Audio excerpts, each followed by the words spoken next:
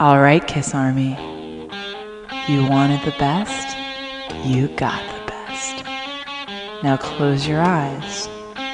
You're about to be podcasted. Hello, welcome to your podcast. This is podcast number 43. I'm Gary Schaller. And I'm Ken Mills. And we've got a great show for you tonight, a great idea that Ken had, and some really cool guests. Ken, why don't you kick us off? To my left or right, depending on which state they're in, we have famous comic book writer and creator of the Ben 10 Show, a returning combatant to All Things Podcast. It's Joe Casey. Hello. We also have Julian Gill, noted Kiss author. Does that sound good, Julian? That sounds like an accusation, but it'll do. Okay, and he is also the creator of Kiss Fact, a great source for information of all things Kiss. And from Parts Unknown, we have Roland Sarazin, who is a film producer and a photographer. Nice to see you guys. And Roland, we had you on the show, I think, the night that Sonic Boom came out. Is that right? He was our last caller. Yeah, Nice. I called in. That was actually the very first time I ever talked to Ken Mills, and I've been regretting it ever since. Because Scarred for life. Well, that'll happen. No, it's been great. Fun year. Well, it's good to have everybody on. A few days ago, I guess it was, or maybe last week, Ken called me. He said, I got this idea. Here it is. Boom. We're going to call it Compilation Conundrum. I'm like, I love it already. Join us for Podcast 43, the case of the Compilation Conundrum. Kiss have been accused of many things, the set lists being too stagnant, too much change in the musical style, not enough change in the musical style. And one of the things that they've been accused of a lot more over the past 15 years is the volume of compilations that have come out. And I think there's probably a lot to say. Julian, I imagine, will have a good perspective on this because, Julian, you're many things. You're a historian and a collector, a gentleman and a scholar. And you probably know about as much about all the compilations that come out as anyone could possibly know. Is that fair? Off the top of my head, probably not, but on the website, certainly. And I did come prepared. I've got a stack of these things sitting on my desk right now, so that they're within reach for easy reference. So your idea, I guess, basically was that we would be going through history and looking from the very start, the 1970s, all the way up through the present day, to look at the various compilations, the different kinds of compilations, what works, what doesn't, and why.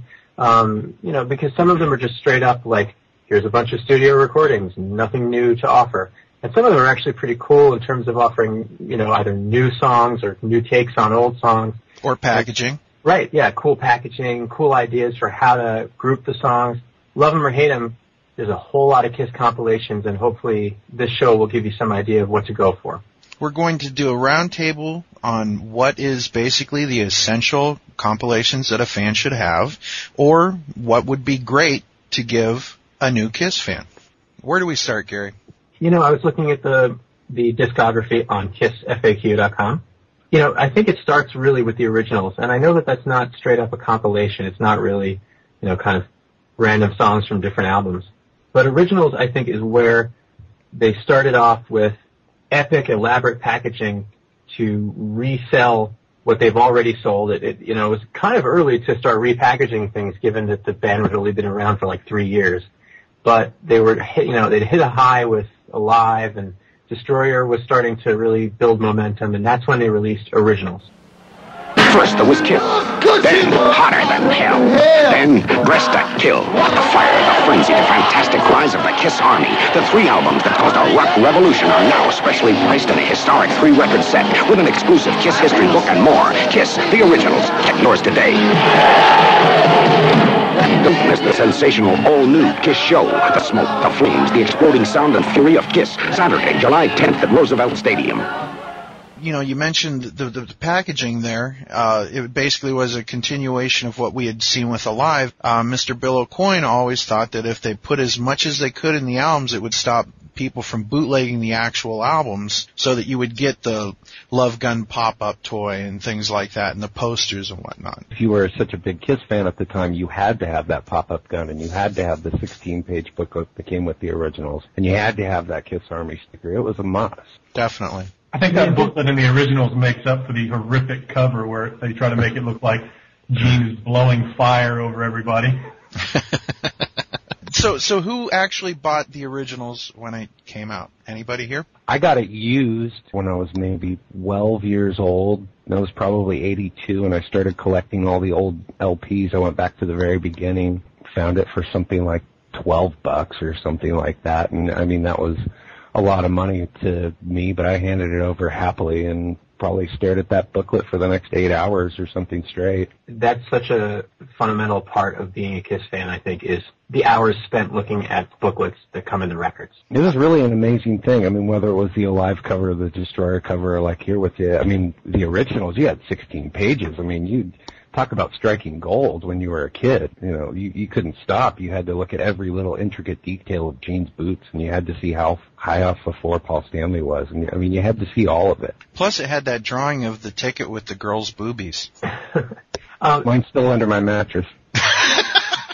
Julian, Ken, do you have any thoughts on the originals? You know, the originals was one of those really tough ones for me to actually get. You know, with becoming a fan in the mid-'80s, it was not one I ever ran into until 1990, of all things, and I had to shell out $50 for it. And it was just, I thought it was the coolest thing at that point, early on in my collecting career. But as far as the compilation, as far as the material, you know, you'd heard it all before. But once you saw that big sticker and the trading cards, for a fan of the, you know, the later era, they just weren't doing that anymore. So it made you realize what you'd missed. Did you get a copy that was pretty new, pretty good condition? Oh, it was in awesome shape. Yeah. No, I got it a few years ago and also paid a pretty hefty price, probably about $40, and it really is worth it. It's such a great packaging and such great material. And you know, it's an interesting point. They had some pretty cool album covers up until then, and of course Destroyer. But then the originals came out, and if you think back all the way back to '76, they were thinking from a marketing sort of standpoint. Obviously, they wanted to get other people to pay attention to the first few albums and then continue on from there. But as far as doing special packages, doing something that's bigger than life, just like the stage show and like the sound and everything else. Even way back then, they were thinking about all that. And Ken, I think you were talking about Bill Aucoin, and Bill Aucoin was one of those guys with the great master plan. That's a great point in terms of, you know, going to see them and it's just over the top, and that's the KISS reputation. But at the same time, I mean, I gotta wonder, Ken, did you get the record originals when it came out? Yeah, I had Dressed to Kill on 8-track. Right. I had Alive on 8-track, and then I bought the album. The album was amazing, you know, coming back home from Jamesway and seeing that. It was the greatest KISS porn, if you will. You know what I'm saying? It was amazing. You guys remember those pictures of like Gene's tongue with like that little bit of blood that's kind of spiraling off the end that just seems to go on forever? You can't tell where the tongue ends and the blood begins. Exactly. Yeah. And then there's that picture of Gene looking down on Ace. Right. And you're like, what the hell is going on in that picture? But that's about Alive. So, but the same thing happened with KISS Originals, which I got for my birthday that year. Well, let me ask you this. All right. So, you know, it's 1976 and KISS are, you know, sort of hitting the highs for the first time. Right. And they have this reputation of being over the top, you know, huge sound and huge stage shows and, you know, really theatrical presentation. But the gall and audacity of releasing, you know, re-releasing your records and this 16-page sort of like tribute to yourself, patting yourself on the back thing. And I'm not criticizing them. I'm just saying, like, you gotta really hand it to them. They had ego. Chutzpah. Yeah, even then they had a real sense of self to do something like that. Balls even. I will say this, though. The interesting thing about what you just said, Gary, that even though it's a huge, like, you know, ego stroke for themselves, the fact I was always blown away that they put that first press picture in the booklet, that where they're wearing T-shirts and they look as crude and as sort of like punk rock as you'd ever seen them up until that point. Certainly that wasn't a picture that you saw in magazines, or it wasn't widely disseminated even in the 70s. I thought it was kind of for something that you could claim, okay, it's, you know, they're trying to say how great they are, and yet they include that picture which shows them at their most meager beginnings. Right. That picture fascinated me for years. It's a great picture. I remember the first time I saw it was that I think it was on the Extreme Close-Up video, and I love that. That photo is amazing. So then let's just go around the room, thumbs up, thumbs down. Should a KISS fan have originals? Julian? Oh, most definitely. It's a very nice bit of collectible memorabilia from the band. Joe Casey. As a collectible, if you're into that stuff, yes. But as an album, I mean, if you unless you don't already own the first 3 records, then it's pretty superfluous. A big word like gymnasium. Roland. I would agree with those two. I think the packaging is something special, and not every Kiss fan has seen it. But if you've heard the albums and you know, you're probably okay. Gary? For the packaging, definitely. And if you're like me and you like to, pretend you're hearing something for the first time, or like hear it in a certain format to get a particular vibe, then absolutely yes. So cue the game show applause. It looks like we have a winner. Every Kiss fan should have originals. Which brings us up to? Originals number 2, March 1978, Japanese only. And this was sort of a limited release, right? Only Japan got to see it, and it was like basically, originals, but the 4th, 5th, and 6th studio albums, right? So Destroyer, Rock and Roll Over, Love Gun. And what about the packaging, Julian? Was there anything special in that one? You've got your standard Japanese lyric book. I think it's an 8-page booklet on it. And of course 4 individual masks with instructions on how to wear them. Anybody know why Japan only? I mean, 1978, Kiss was hotter than hell. You would think that they could have done it again. I think it just tied in with their second tour. Just like in Japan, the first issue of Originals had been released around the time of the first tour. The record label just did the same again and repackaged all the albums that had come following that just for a one-off. Right. But don't you guys think that it could have bought them a little more time? I mean, if you look at what was going on with the band, like let's say that instead of giving us Dynasty, if they would have maybe taken a little time off, they could have done the Originals too, or do you think it would have been killing the cow, if you will? I don't think they didn't need more time off. The more time off they had, the worse it got. So no, a big fat no on that one. I agree, actually. I do agree. But I've heard a lot of people say that maybe they should have taken time off, let Pete get like this, let the guys do this, let people do that, and they could have come back together stronger. And I think the longer that band was off the road and now the studio, the worse things we're getting.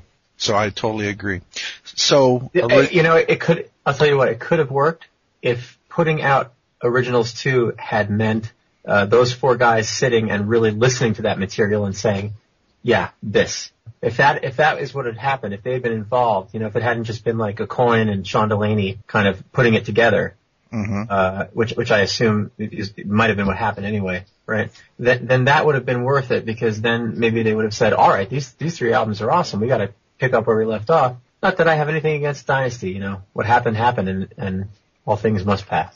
But I think, wasn't the Originals in America, on some level, it was a chance for fans who came on board with Kiss Alive or whatever, now that the band was popular, it was that chance for them to get those albums that, I mean, certainly the, however many, 3 million people that bought Kiss Alive did not buy the first 3 records. So this was a chance to maybe get some of those fans to buy those records. And, the Destroyer, Rock and Roll Over, and Love Gun are big platinum selling records. I don't think there was any need to reintroduce an audience to those particular records. They had them already. So then who actually has this among the 5 of us? I've got it. Okay. Good shape. And did you pay a lot, Julian? I think I paid like $3.50 for it, and it's mint. To quote Gene Simmons, ouch. It's one of those albums I had to have. Again, way back in the early 90s, it was where I was at the time, Pennsylvania.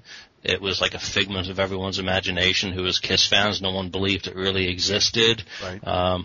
So it was one of those ones in the early internet era when I had the chance to finally get. I had to have it just to prove to myself that it really did exist.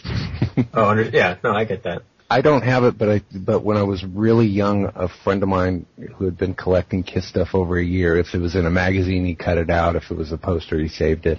And it was probably this foot-high, tall stack of just Kiss stuff. There were old tour books and all kinds of things.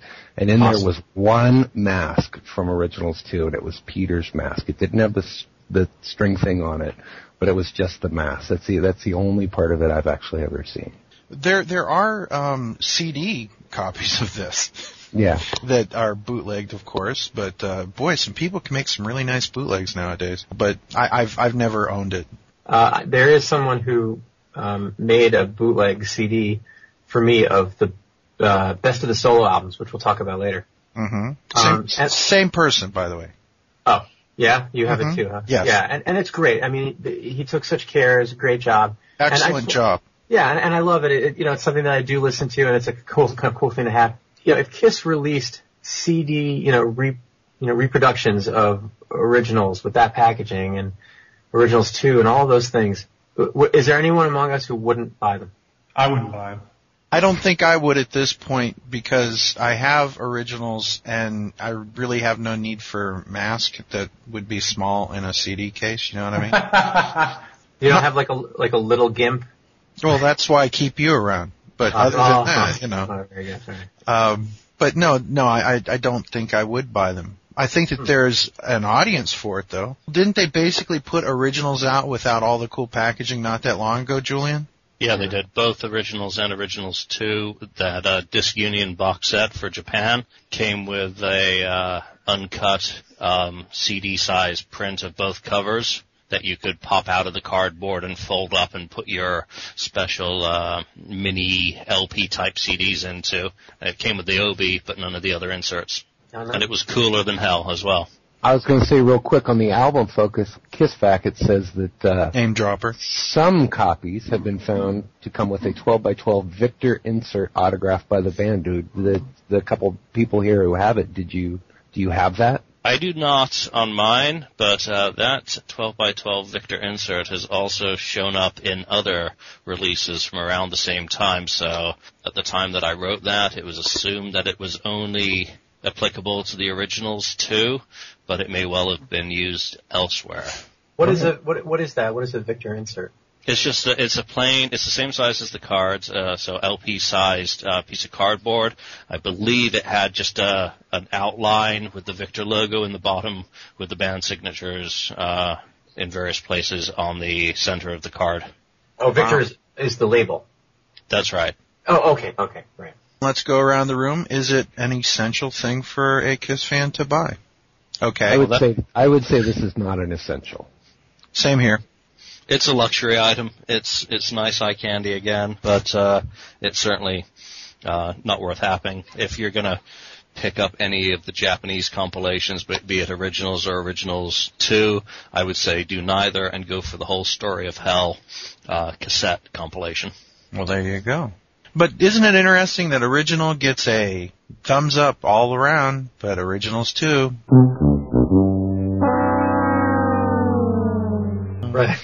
But there's history. I mean, Originals is an important record or an important compilation. Yeah, but don't you think that that's because it's relatively American history? I mean, I'm sure that for a Japanese fan, it's something that they remember from their childhood, from the time they were a teen.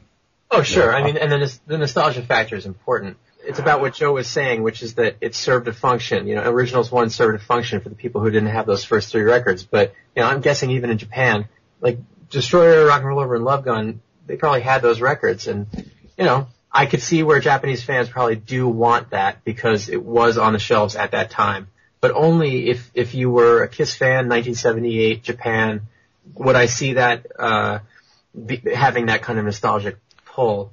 Otherwise, it's like what Julian was talking about, a kind of holy grail for collectors. Julian, do you know how this sold over in Japan? I've got no idea on that one.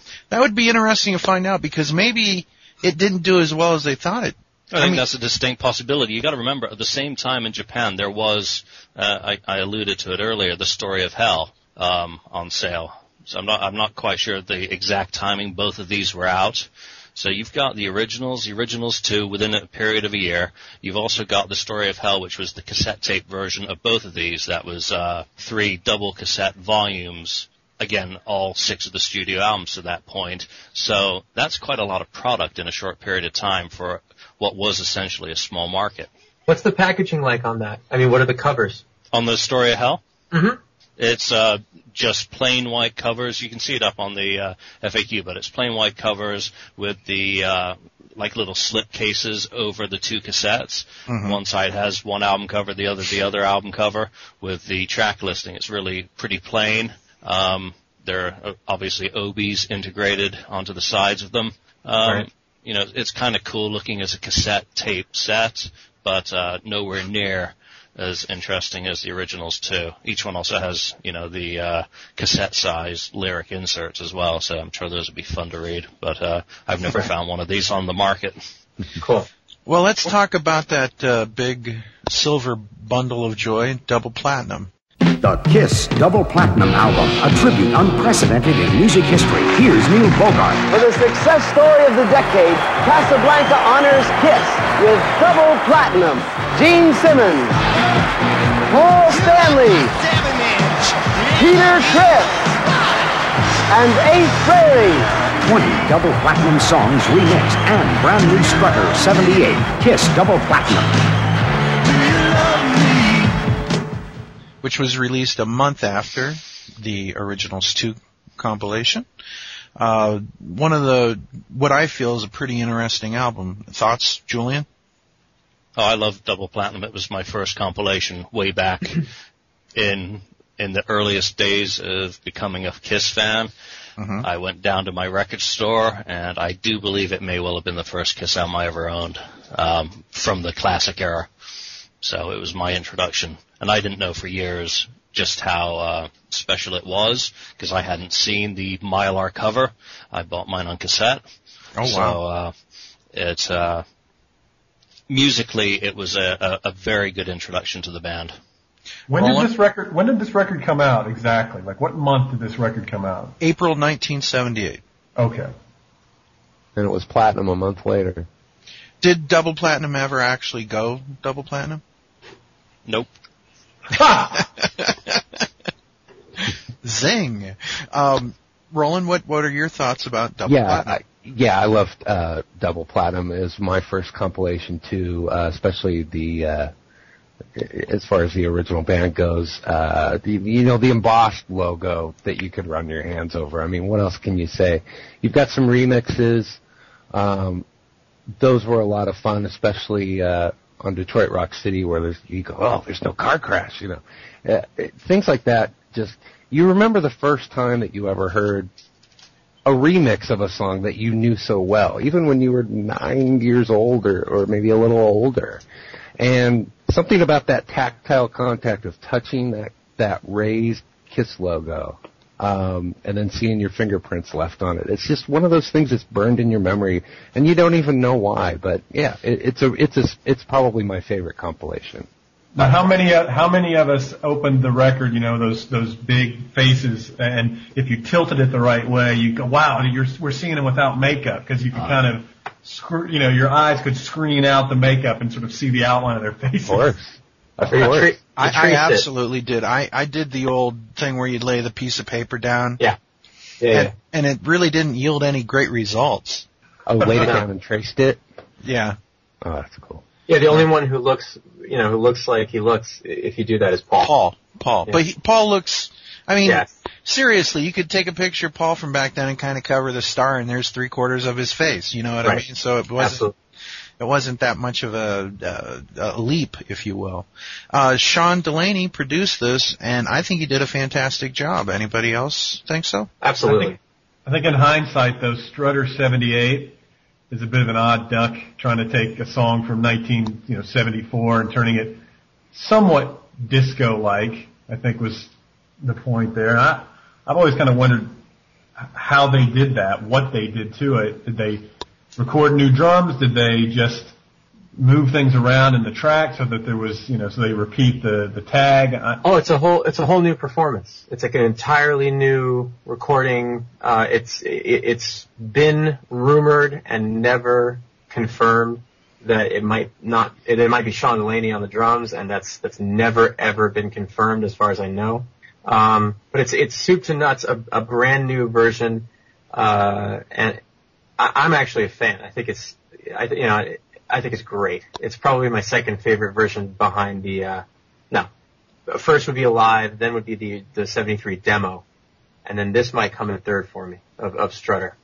Paul seems to be involved a little bit more on this album than anyone else. Yeah. As a matter of fact, just a few minutes ago, I apologize if I was typing a lot, but I went to find this thing that Ron Albanese wrote, and he's a great writer and a great humorist, and wrote a lot about Kiss. And we want to have him on the show. We will have this guy on the show because I've talked to him about it. I think you have as well, but yes. Yeah, he's super funny, wrote these things. If you go to kissasylum.com, and go to the Vault section, he has this thing called the Kiss Thought Vault. Issue number 4 is called Double Platinum, Double Stanley, because what he notices is that I think there's like at least one entire side of the 4 sides of this compilation that is exclusively Paul Stanley. Mm-hmm.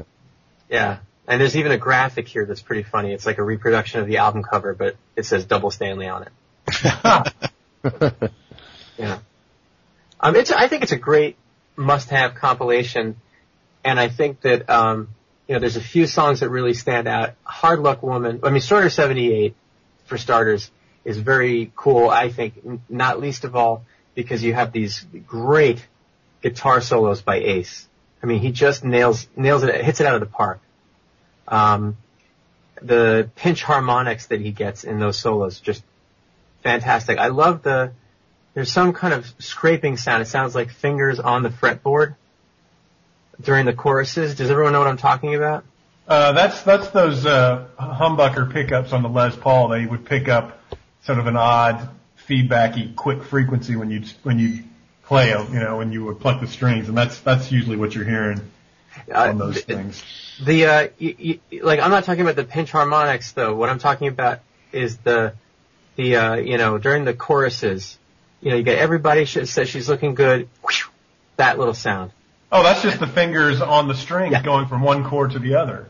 Right, and it's so, it's just so pronounced and so perfectly timed. It's almost like, when in disco songs that have that like whip cracking sound or the like pew kind of sound effects. Like this was just, it kind of makes that part of the song. I love the extra, kind of improv vocals that Paul does during the fade out. All of that stuff, really very cool performance. Hard Luck Woman is also worth hearing, I think. I love the fact that the drums don't start off right away the way they do in the original version. You just get a lot of nice acoustic guitar and Peter's vocals. Right. And that version of Dr. Love is my favorite version. Really? Yeah, with that weird kind of spooky intro. Yeah.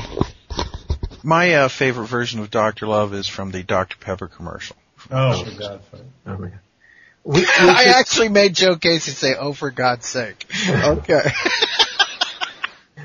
We should play here. I think we played it once before, a few years back, but the single version of Strutter 78. Julian, you've heard this, am I right? Oh, definitely, yeah. Right. I can't even remember what the bloody difference is. Oh, dear. I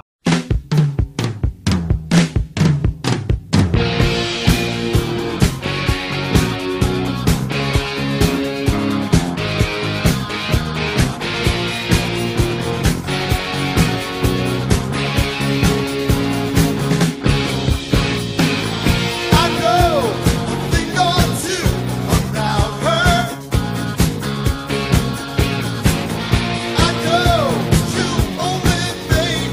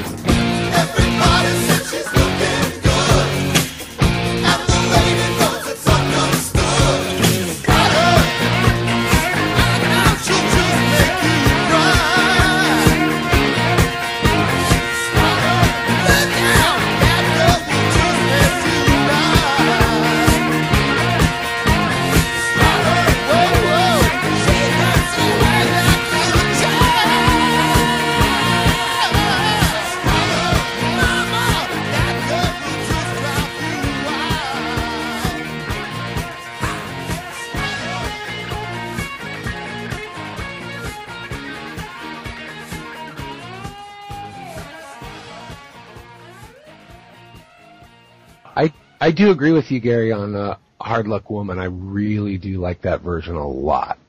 That's a great version. Yeah, it's just neat to hear something you don't often hear in a Kiss song is just the acoustic guitar and singing.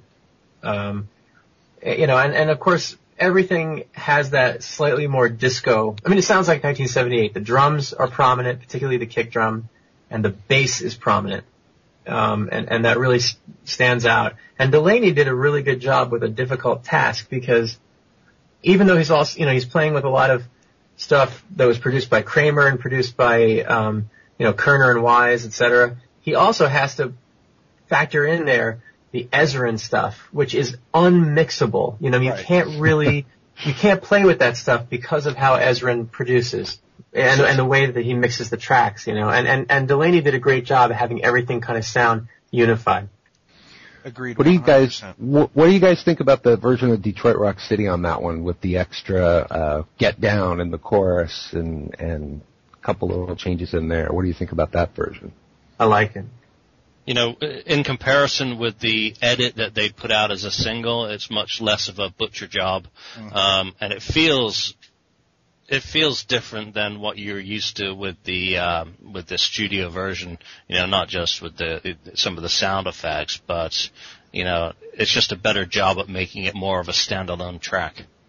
Right. That was one thing that stood out to me a lot when I first heard it. Yeah, it's a neat one, and I like you get that line that's not in the original. You're going to lose your life in Detroit Rock City. Mm-hmm. Yeah. Good God, I don't think I've heard this album in maybe 20, 25 years. You guys have convinced me. I got to go out and get the CD of this goddamn thing now. The last thing I'll say about this is that Black Diamond also has a cool change to the intro. Where you get this, again, you get the acoustic guitar without any singing. You just get to hear that nice, two-part guitar harmony right there. It's really pretty. And then, of course, they tag the Rock Bottom intro onto She, which is kind of a neat juxtaposition. I really like that. But worth having, I think. I'm sorry, that Rock Bottom intro is just one of those WTF moments in history. Why would you put that on the beginning of She? It's like, come on. It's one of those things. It doesn't seem to make any sense in any way why you would put that on She. I mean, just two completely different styles of music, Rock Bottom and let's She. See. Let's see. Sean Delaney produced it, and I believe the joke was cocaine. It's a hell of a drug. No, I'm just kidding. That would work as a reason. Well, I mean, I'll tell you one reason why they might have done it, and who knows. Had they not done so, Ace would have only had one credit on the record. Ooh, there you go. I mean, again, I don't know if that has anything to do with anything. Peter only has one credit on the record. But if they had left it as it was, you would have had Ace for Cold Gin and Peter for Beth, both of which are on side 4.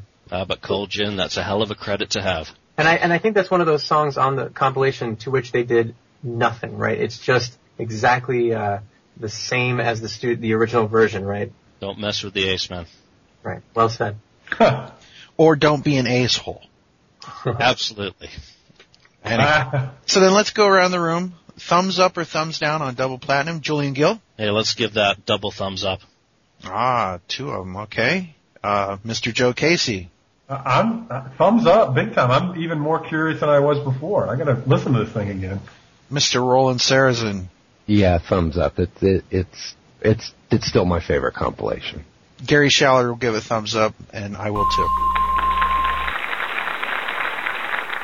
Okay, so our next items up for bid is the best of the solo albums from November 1979, released in Australia, Europe, South Africa, with different tracks and different covers. But Julian, which would you say is the definitive best of the solo albums? Which country had that? I'm going to go with the original German Bellephon issue. Well, of course, that goes without saying. No, I'm totally taking your word for it. I'm not a person that feels like there really needs to be a best of solo albums myself. I think when you say the best of solo albums, you're getting what should have been the Kiss release in 1978. Rather than 4 individual albums, you're getting Kiss. What a bomb that album would have been, though. Well, I don't know. You still get New York Groove on it, and Rip It Out. No Matter What and maybe one of Paul's songs. So I think that probably could have carried it much further than any of the 5 singles issued off the solo albums. Yeah. What was the 5th? Oh, that was Peter's. Peter had 2 singles released. And really? Yeah, which were they? First one was You Matter to Me, and the second one, I believe, was Don't You Let Me Down? Tossing and Yeah, turning? Don't You Let Me Down. Yeah, Don't You Let Me Whoever that Don't You was Let Me right. Down. Yeah. It should have been I Can't Stop the Rain. That should have been the single. I love that song. Me too. I'm serious. That it was a missed opportunity. Yeah, you better And edit that song, incidentally, is on the original German version. So there we go. So that version, that German best of solo albums is the first place where I saw the altered logo. So then, who actually here has the best of the solo albums? And I don't mean a bootleg given to us by a great guy. I have a cassette version of it that I got sometime in the early 90s, and I just don't know where it came from. I just literally, was in the record store and I bought it. I couldn't even tell you what version it is.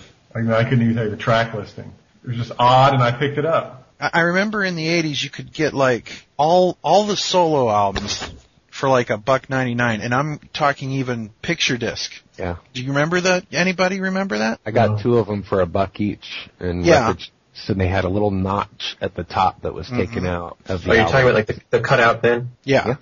Oh. So then I remember seeing at a drugstore there was this best of the solo albums, and it had the standard Kiss logo on it. And I remember putting it in my car, but the first song sounded good. Every once in a while you'd get like a cassette tape back in the 80s that would just like mess up your tape player. Does anybody remember this? Or am I just me? Yes. And like you'd have to clean like this smudge that would be on the tape, and I don't know what the hell caused that or why, but I never listened to it ever again, and I sold it for like $20 one day. But that's the closest I had to having anything.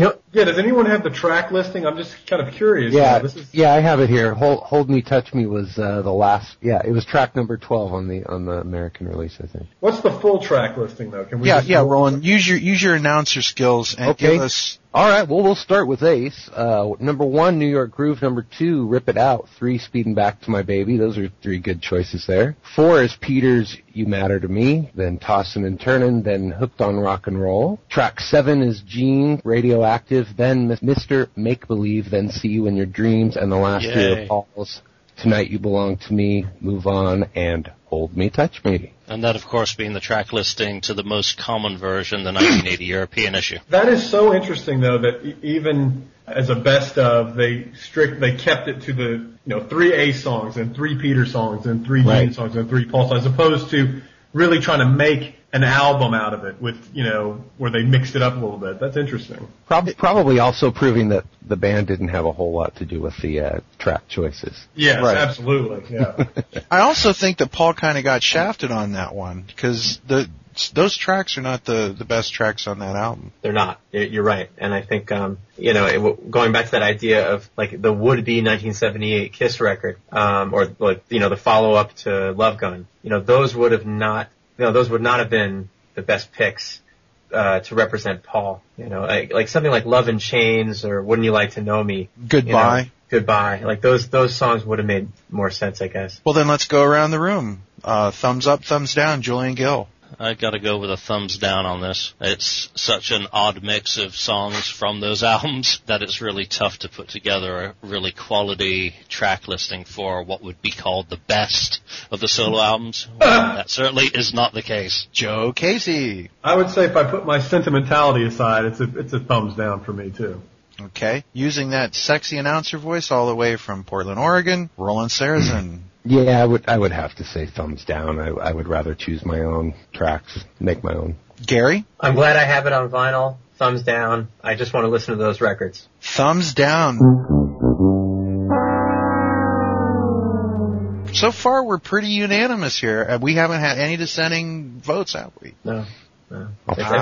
It's cool to see. It's cool to see that record, but like no one needs to rush out to buy it. Which is kind of a hard thing to do anyway. So, okay, up next. Killers. from 1982. Non-USA released to everywhere else except America, basically. Japan, Europe, Australia, South America, South Africa, elsewhere. So it was really North America being left out of the picture on this one. What's so weird about that, though, is that I got it, of all places, at a Caldor. Do people remember that store? Didn't they sell TVs and stuff? Yeah, it was like a big, before there were like Walmart and Target, there was, Caldor. It was like between a 5 and dime and a, giant box store. Mm-hmm. And they had like a pretty decent record section, all things considered, and I guess they got this import. They really had a decent record section, otherwise being like a kind of unremarkable store, but they had stuff like Killers, and I'm so glad I found it, because that was one of those things that I did have on vinyl that you just couldn't find everywhere else, when it originally came out, and I'm glad I had it. Very cool. Yeah, but by the late 80s, it was pretty commonly available in the United States, along with Best of the Solo albums as a Polygram special import. If you remember way back then, or if you saw these, they came with a PSI sticker on the back of them in stores. Yep. I think I got mine in a Sam Goody around the time. So, cool. They weren't exactly obscure. I got mine at a Rite Aid drugstore. Like back when it came out? I'm almost certain I got mine at Sam Goody too. That sounds right. But it was kind of like in the closeouts, if that makes any sense. Right. Because they did, along with the solo albums I mentioned earlier, they did have brand new albums and they were full price, but like Killers was only like $3.99. And it was like they were blowing through them and they were just sitting there at the time. Of course, this was probably around, 85, 86? It was already old news in a way. Now, I got mine, I think in 82, believe it or not, and I think it was full price. And, it was the only place where you could really, bring home a clear and decent picture of that lineup with that, makeup and costume. Because this was still before Creatures came out. So we have the 4 new songs on there. Is there any reason to pick this up other than the 4 new songs? Is there any single variations or anything to this one? You've got remixes again on this album. So just like they'd done in 78, they went back and, the record label anyway, cleaned up the sonics on some of the songs. Because there is some extra punch and a little extra echo at times. You've got Detroit Rock City being a different version, not the single edit, but also not the album, and also not the double platinum. You've got God of Thunder starting right with the guitar. There's no, there's like the little kid thing is not in there. And then I think this was the first time that you could sort of get the single of the live version of Rock and Roll All Night, without rushing out and buying the single itself, the 45, right? Yeah, so, the actual 45. Plus the track listing, depending on which version you get, was kind of cool. Like, there's some things on there that wasn't your ordinary, Kiss compilation stuff. I think like Shandy and Escape from the Island was on there. Depending on which version. Yeah, Shandy's only on the Japanese version, and oddly, if you think about how Kiss has performed Shandy in Australia with so many tours, Talk to Me was on the Australian version, so go figure. Oh, that's right. Yeah. And actually, strange. And here's an ad. This is kind of a rare thing to hear, right? Is an ad for Killers, so give this a listen. A collection of Kiss Killers. The craziest American heroes ever. Ranging through an amazing career comes an amazing collection of hits.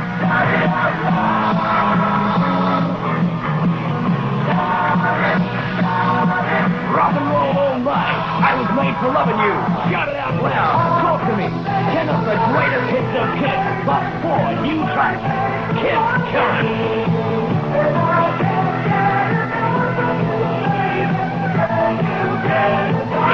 The ultimate rock and roll band of the decade.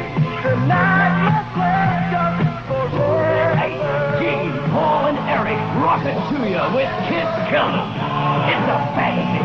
$9.99 out now. So we have the 4 new songs. Are they worth getting this album for? Yes. Actually, the reason to get this album is the song Down on Your Knees, which is probably the lost Kiss classic of all time. What a great song. Totally disagree. Joe, you've got to say more, because that is the first and only time I've ever heard such like a strong, thumbs up for that. Yeah, exactly. It's great. I mean, Paul's vocal is fantastic. It's like Kiss doing an AC/DC kind of song, which, you know, they never, it's just such an anomaly. They didn't even go further in that direction in Creatures of the Night. They kind of took this left turn and went to this more, you know, metal kind of bombastic thing. But Down on Your Knees had some swing to it. You know, the part where Paul is just singing, you know, with just the drums behind him. Mm-hmm. It's just a great song. You know what? I'm gonna have to go ahead. I was going to say, and Down on Your Knees is the one that's co-written by Bryan Adams, right? Yep. Yeah. Nice. You know, I'm gonna have to revisit that song now. Because it's one of those things, like you said, it is overlooked, and I think I've overlooked it for a pretty long time. I never really, but I know what you're talking about when you say, now that you got me real worked up, what are you? You know, like that kind of thing. Hey guys, I think that Kiss just found a new lead vocalist. God help him. No, but you know, like that's true. I hadn't really thought of that. I guess the closest approximation on Creatures is maybe Keep Me Coming. Yeah, I mean, it's Paul kind of doing his kind of barroom singing, which he got away from quite quickly in the 80s when he was trying to break glass with every, you know, album. But this is him at his kind of ballsiest, I think. You know, I mean, especially when you put it up against something like, I mean, the other songs are good, but something like Partners in Crime, which to me is so sleepy compared to Down on Your Knees, you know. I always love that song. And Julian, maybe you know, who is the guitar player on that? These are all supposedly Bob. Okay. It's Bob. I'm Bob. I'm so much better than Ace Kulick. Best you ever played, Bob Kulick.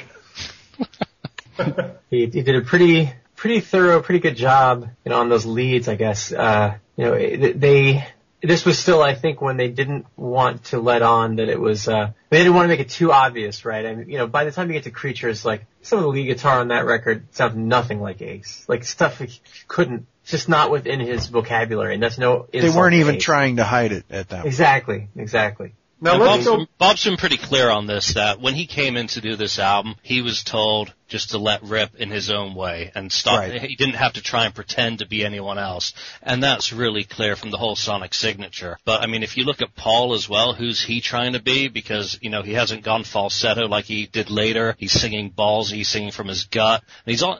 You know, everything about these four songs is, they're very melodic, but they have some, metal substance behind them. I want to know, everybody kind of was up in arms when I said Down on Your Knees is the gem.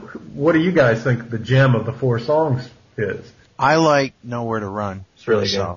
That's my favorite too. Which to me sounds like it should have been on his 78 solo album. Yeah, the only thing that keeps that that is a great song. The thing that keeps that from me from the top spot is that it's got, like you say, Ken, it is that sort of Paul Stanley solo production with those background vocals that kind of drone during the chorus, which to me take away from the crunch of the song. Down on Your Knees has none of that, which is what kind of puts it over the top for me. But that is, to me, the next best song. That's I love that, you know, you can see the clip on YouTube where during the Kiss conventions, they try to play that song. Mm-hmm.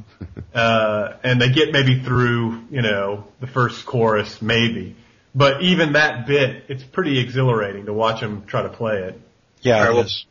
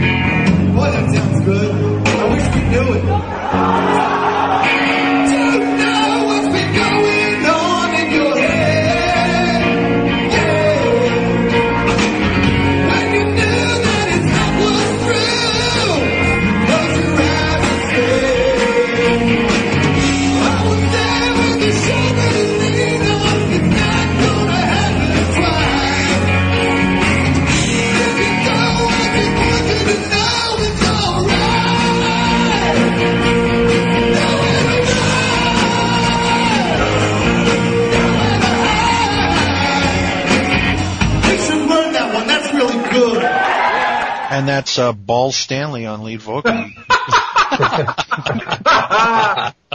Well, you guys kept throwing balls around. I mean, throwing more balls around than the World Series. Hey-oh!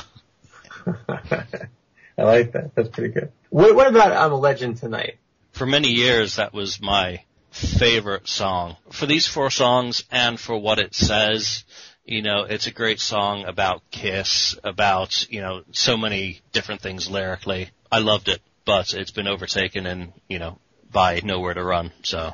Now, wasn't I'm a Legend Tonight part of The Elder at one point? No, there's a fake mix of Nowhere to Run and Just the Boy that's kind of combined together that circulates on bootlegs, and that's the only one I've ever heard of, and that was fake to begin with, so. Now, is there any sort of even secretive explanation, like something that people don't know? Why is it that it's 4 Paul Stanley songs as opposed to, no Gene Simmons songs at all in this group of new songs? Well, I guess the default answer, right, when it comes to this sort of thing is Gene didn't care and didn't show up. Gene, you got to remember how busy Gene was in the early 80s with he's starting to go off on his tangents. How much of Creatures was he around for?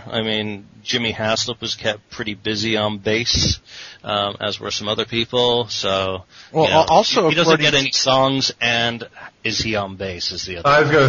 That's the other question. Does he even appear on these songs at all in any way? Probably Nowhere to Run and Down on Your Knees is Gene. Well, what about Eric Carr? Is he there? Eric Carr is on drums. But doesn't this sound like an early drum machine at some point? I'm not taking anything away from anybody's performance. No, that's, what that is though? That's what Joe was saying about AC/DC, is that you get that Phil Rudd drumming where, the guy is like a human metronome, right? Like that's what you could say about the AC/DC drums. It's like listening to a metronome. Yeah. Amazing. And that's what, I assuming it's Eric, and I've never heard otherwise. that's what you just have, just straight, perfect drumming. And I would say, to go further on the AC/DC route, we all know, especially in the 80s, Kiss was not a band that was, they were easily led by their peers. And this is post Back in Black, which was probably the biggest rock record of since the first Van Halen record in terms of sort of cultural penetration. So it totally makes sense that a guy like Paul Stanley, who's kind of this musical sponge, would go, hey, Back in Black, that album, went nuts. I'm going to write a song like that. And, hence you get something like Down on Your Knees.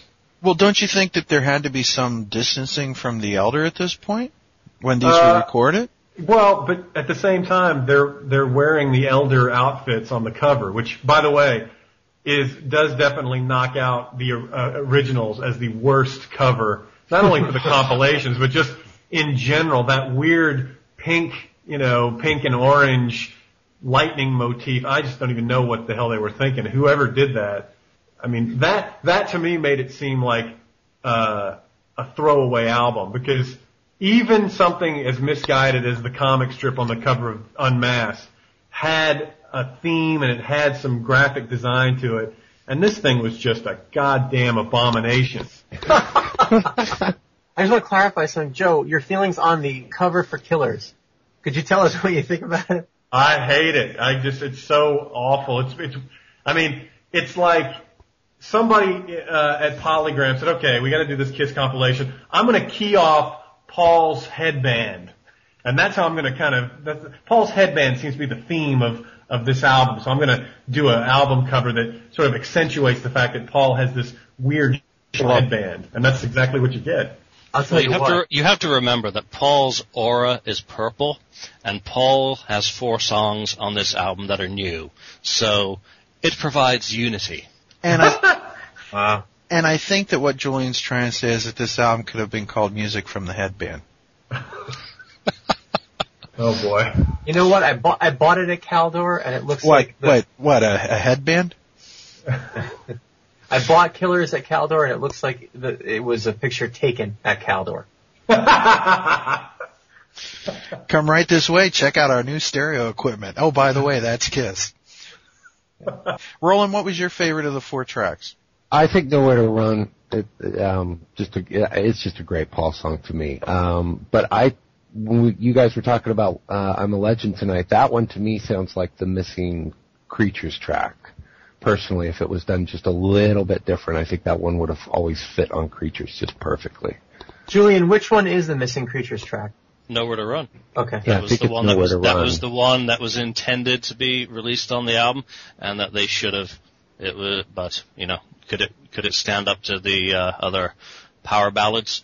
Look at it this way, this is the first real power ballad of 80s Kiss. Before we step off of Killers, though, I just want to say, does anyone else listen to I'm a Legend Tonight and think about that montage scene that's in every 80s movie where the protagonist is like beat down and training to to get back to the top and get the girl he loves, and probably wearing a headband while they're working probably out. wearing a headband. Absolutely.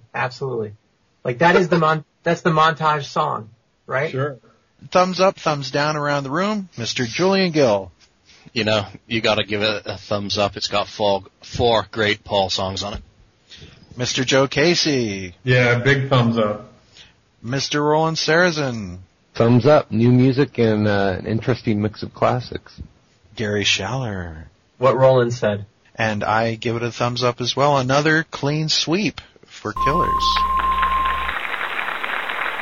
Then we skip way ahead, right, to 1988. Well, are you going to skip all the way to 1988, or are you going to talk about the singles released in Australia in 85? Interesting. Go ahead. Okay. The Singles, a compilation of the singles released in Australia. It was basically sold mail order, and it really did feature songs that were singles in Australia. It's pretty commonly available, so I don't know how many people have it in their collection, but I've got a cassette sitting over here. I'm on this website called Kiss Fact, and I'm looking it up. Let's see here. It's got Then She Kissed Me on a Kiss compilation. Wow. No wrong with that. And I. So. Huh. Let's see. Is it on, non-standard albums? The singles. Oh, here it is. Okay. That's a cool cover. I like this cover. It's very original. They're all shaped like symbols. And there's a certain unity with the silver or platinum color of double platinum that these are gold symbols. Yep. Yeah. Uh-huh. And it is a neat bunch of tracks. Also very cheap looking at the same time. Yeah, it looks K-Tail-y, Get singles from Kiss by K-Tel. It's probably the equivalent in Australia of that sort of thing. If I recall, I haven't had the LP version for quite a few years, but I think it was printed or pressed on 20-gram vinyl. So if you weren't really careful with it, it would actually melt around your finger while trying to put it on the turntable. When you said mail order, Julian, that kind of says it all to me. If we're going to talk about the singles from Australia, I mean, isn't it only fair that we talk about O Rock de Kiss or Rock and Rolleando toda la noche? No, that we're getting off the beaten path. We're talking about something that someone can go and buy somewhere, as long as there's still record stores. Con todo el poder de la música. Well, I mean, O Rock de Kiss is as valid as the originals too, since that was only released in Japan. And O Rock was the Brazilian equivalent. And has a nice picture with Mark St. John on the cover, I might add. Wow. From the Heavens on Fire video. Yeah. Very cool.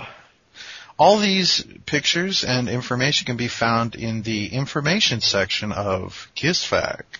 That's right. That sounds like a segue to Shut Up, We Want to Talk About Shikara. So that brings us to Shikara. May from 1988, Japanese compilation, including an iron-on patch. And Chikara is the symbol that we see on the cover of Crazy Nights, is that right? Yes. And Hotter Than Hell originally. That's right. Yeah. And it symbolizes power, I think, if I'm not mistaken. Mine is signed by Eric Carr, Eric Singer, and Bruce Kulick. Oh yeah, you have it, huh? Mm-hmm. Pretty cool. Is it worth... Yeah. I was there, he was there.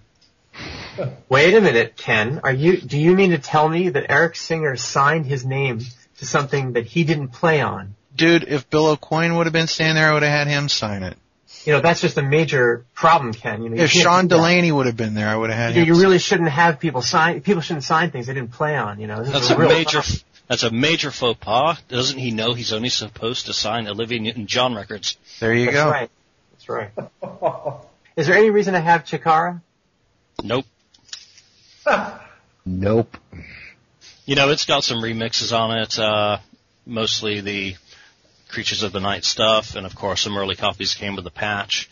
But in terms of it being a very important album, it's not. It's highly collectible just because it was another Japan-only release, but it's also highly bootlegged, which is a big problem for anyone actually wanting to own it. I would say yes, only because mine's signed by Eric Carr. So basically, no on Shikara.